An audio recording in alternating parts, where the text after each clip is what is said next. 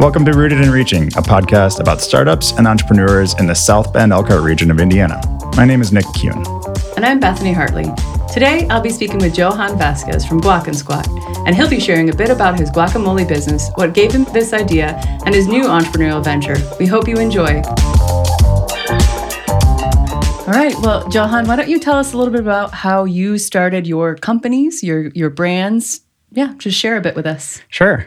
So the idea of Guac came around when I wanted to do food and serve people. I love serving people. I love inviting people to my home. And I think that's part of my Mexican hospitality, my background being Mexican. I love just taking care of people. And so I made a food and I'm like, maybe I should sell this food. I went to the health department. They were not okay with that unless I had a commercial kitchen. So I'm like, all right, what can I do? And after a long story and a lot of battles, I decided to do guac. And so I started selling guac. February 2019, I sold my first guac after a lot of trial and error. And after that, it was a smash hit and it just kept progressing. It wasn't fast by any means and it's a lot of hard work. But yeah, people just told me, like, you have something here with your guac. I'm like, I guess. I mean, it's just guac. It's what I know guac to be. I gave it to my mom, who's from the heart of Mexico. And she's like, nah, you got something going on here. I was like, no way. If my mom says I have something, like, that means a lot. And then everyone just loved it. 95% turnover rate. Whenever someone tries my guac, they love it, you know? Yeah. 5 people, we pray for them and then we let them go on their way, you know? But the 95 is pretty good. Yeah. So then how did you go from guac to peanut butter and popsicles? And the freedom I got from being a self-employed entrepreneur allowed me to, hey, I have all this time that I spent with my family, but, you know, I don't want to be with my kids 24/7. They need their space to be creative in what they are. So I had the idea, I want to make my own peanut butter. I bought this fancy food processor. What else can it do? And I found out how to make peanut butter. I was like, oh, I want to try peanut butter because I love peanut butter. And all the peanut butter in the stores has all this sugar and garbage. I'm like, why does every peanut butter have sugar? Like, peanuts are good on their own. Why do they have to have sugar? So I made my own. And then I was like, oh, this is pretty good. You know, this is pretty simple. And then I made something called Choco Gravel, which is out of the 4 flavors I sell, the best selling. And it just inspired me. Okay, let's make more, you know? And so I bought a $4,000 machine of a peanut butter mill. And then I just started throwing peanut butter out there, seeing what people would think. And a lot of what my business has been is just, hey, let me try this. If people like it, they'll buy it. And if they don't, hey, you got to try something once and I'm moving on. Yeah. You know? Have there been any that you've had to move on from? Oh yeah. There's a lot. I mean, I love failure because it allows me to learn and to continue to grow. And I also like when I do hit success because it allows me to keep 2 things in mind, which is perseverance and consistency. That no one just wants your one-hit wonder as far as food goes. They want to make sure that one-hit wonder is consistent every week. Because if not, then you're kind of wavering, you know? I think people expand too fast and they're like, oh, let's make 60 items. It's like, nah, dog, like, make sure your 5 are good. And then you can expand, you know? So I think with my peanut butter and my guac, I really mastered and, you know, really bunkered down on what's important, the quality, the ingredients, and the consistency. And also I wanted to make sure that it was affordable price for everyone. I didn't want to go up and down in pricing. I priced it accordingly, and through all the highs and avocado shortages and the lows, my product has stayed consistently affordable. It's really important. Thank you so much. Well, I cared for my people. I wanted to make sure they were happy with my product. Yeah. So I'm curious, where do you source your ingredients from? So there's several guys that go out to Chicago every week and go to the international market, and I'll give them a list of things I need, and then they'll come to me. Local grocers, local markets have refused to work with a small company like me unless I'm ordering pallets of avocados. And I cannot go through a pallet of avocados no matter what I do. Yeah. So I decided to just, for avocados' sake, just look anywhere locally. Walmart, Aldi, Kroger, Meijer, whoever gives me the best deal and doesn't give me some sketchy avocados, I will always go for that. Okay, very cool. Well, we have a lot of food entrepreneurs in the region. And when we talk about the region, we're talking about, South Bend Elkhart region, so pretty broad group. And there's some that do package, some do fresh, that sort of thing. Kind of, can you talk a little about some of the challenges you've had as a food entrepreneur, as an entrepreneur as a whole? Like, what are some of those obstacles you've had to overcome or lessons that you've learned? It doesn't have to be tied to product, but what has that been like for you? Definitely just a lot of perseverance in the toughest of times. I started my company 1 year before COVID. And so I saw 2019 as like, oh, look, this is a great year. It went well. Let's double up.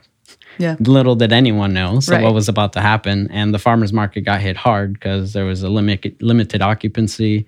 There was masks, so people couldn't sample and stuff like that. So it really boggled my brain as to like, okay, am I going to make it? And I was providing for my family 24, like all of this was for my family. I had no other job. I had no other income. It was just guac. And so I made it work. And I had to, because that human instinct, my back's against the wall.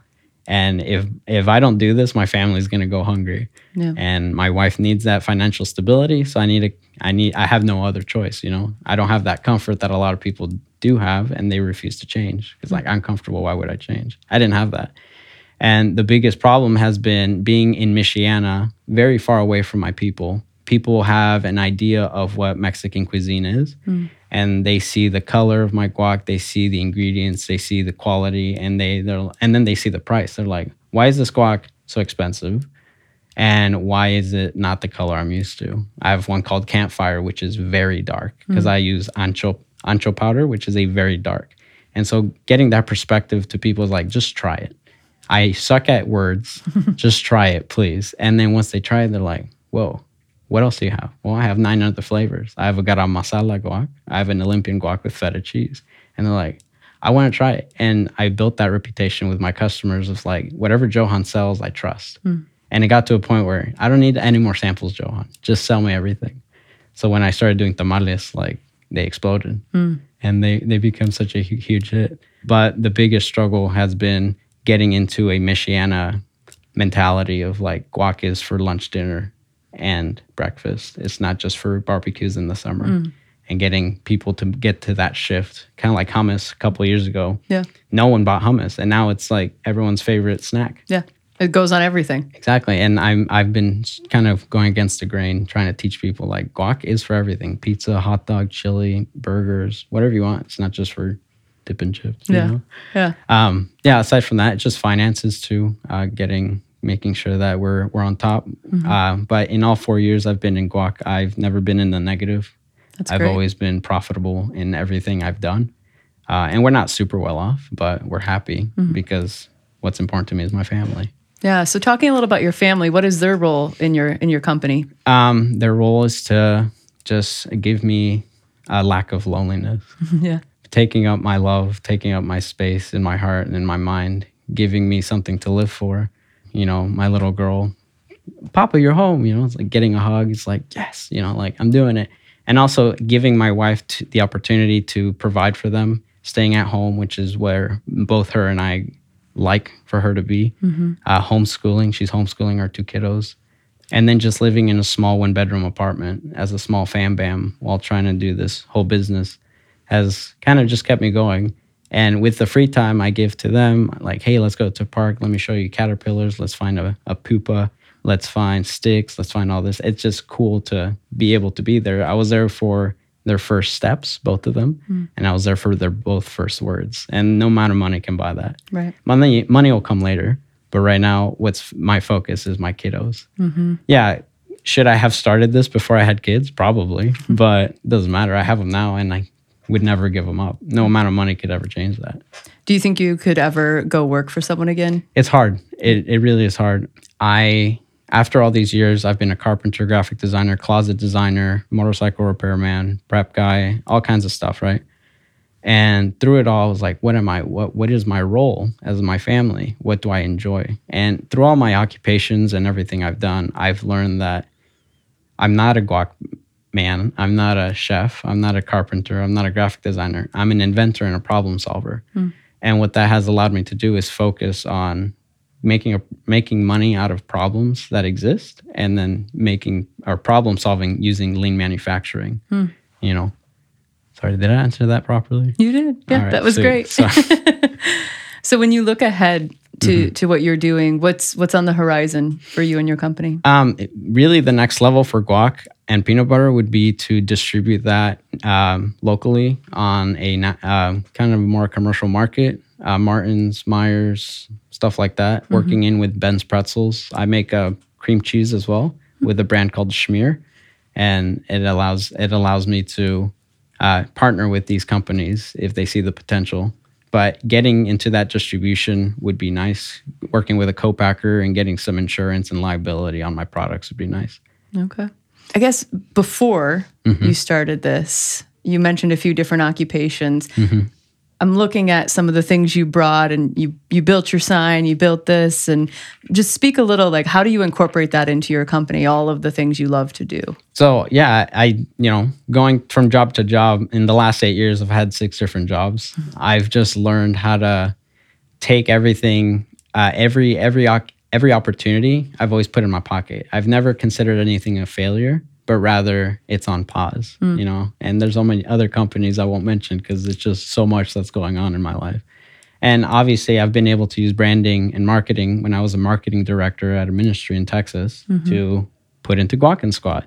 I used to work for a company called Carved, making wooden cell phone cases. Oh, yeah. I made their logo. That's my handwriting. Oh, very cool. And I was able to use their woodworking skills that they taught me for my signage. So everything's always a learning opportunity, and I never see anything at a waste of time, And I've obviously chosen my product. I want to be consistent with everything, and I want to put my heart and soul into it because I have no other choice.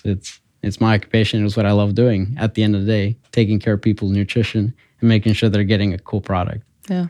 So I'm curious, you've mentioned roots in Mexico, Yes, being in Texas, and I think you're in Elkhart County now. So how did that happen?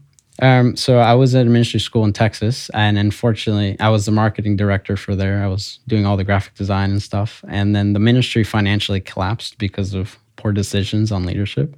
So 300 interns, myself included, had to go home. We were serving missionary, all this kind of stuff, amazing outreach all over the United States and around the world.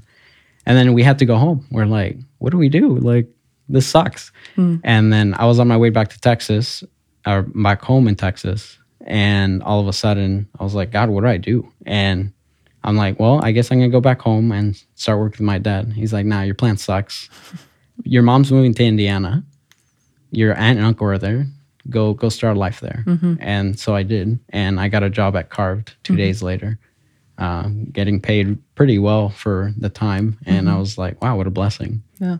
Very interesting. It sounds like everything kind of fell into place, but with purpose, it sounds like. Oh, yeah. And the biggest thing is obedience and perseverance. Yeah. Faithfulness and, what I believe. Yeah.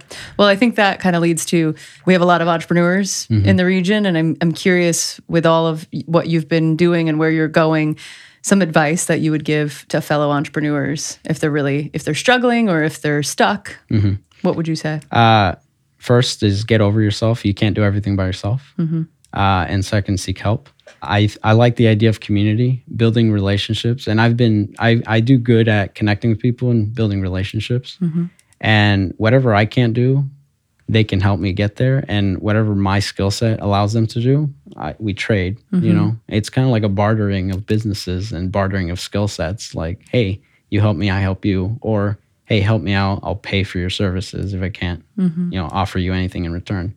And I think really connecting yourself with a good community and group of friends, stop trying to be greedy and doing everything yourself, has allowed me to see other ventures that if I was doing everything myself, I would be overwhelmed. I didn't want to do accounting, so I paid for that because I hate all that stuff. It's annoying to me. I hate designing websites and all that. So even though I'm a branding specialist, I hate websites. So I sourced that out, So anything you can't do, ask for help. I think it's a lot of things that stops people is pride and comfort. Comfort, if you're comfortable, like, you will never get to where you want to be, because why change? Why put extra effort when you're already happy where you're at? Yeah. Is there anything else you'd like to share?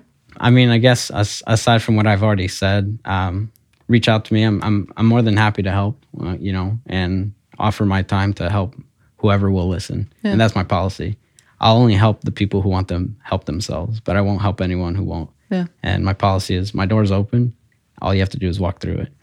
So what is your virtual door? How do people find you? Just message me on Facebook, and then we can start a conversation from there. And what's your Facebook page? Guac and Squat. Okay. Yeah, just Great. Look up Guac and Squat. It's a pretty unique name. I don't think anyone else has it. Thank you so much. Well, one person on Instagram does, and that's why I'm on Instagram. I'm guacandsquat.official. It's like, whoever this cheeky person is, congrats, you've officially angered me. Yeah. Well, thank you very much for your time. Really appreciate it. Thanks for having me.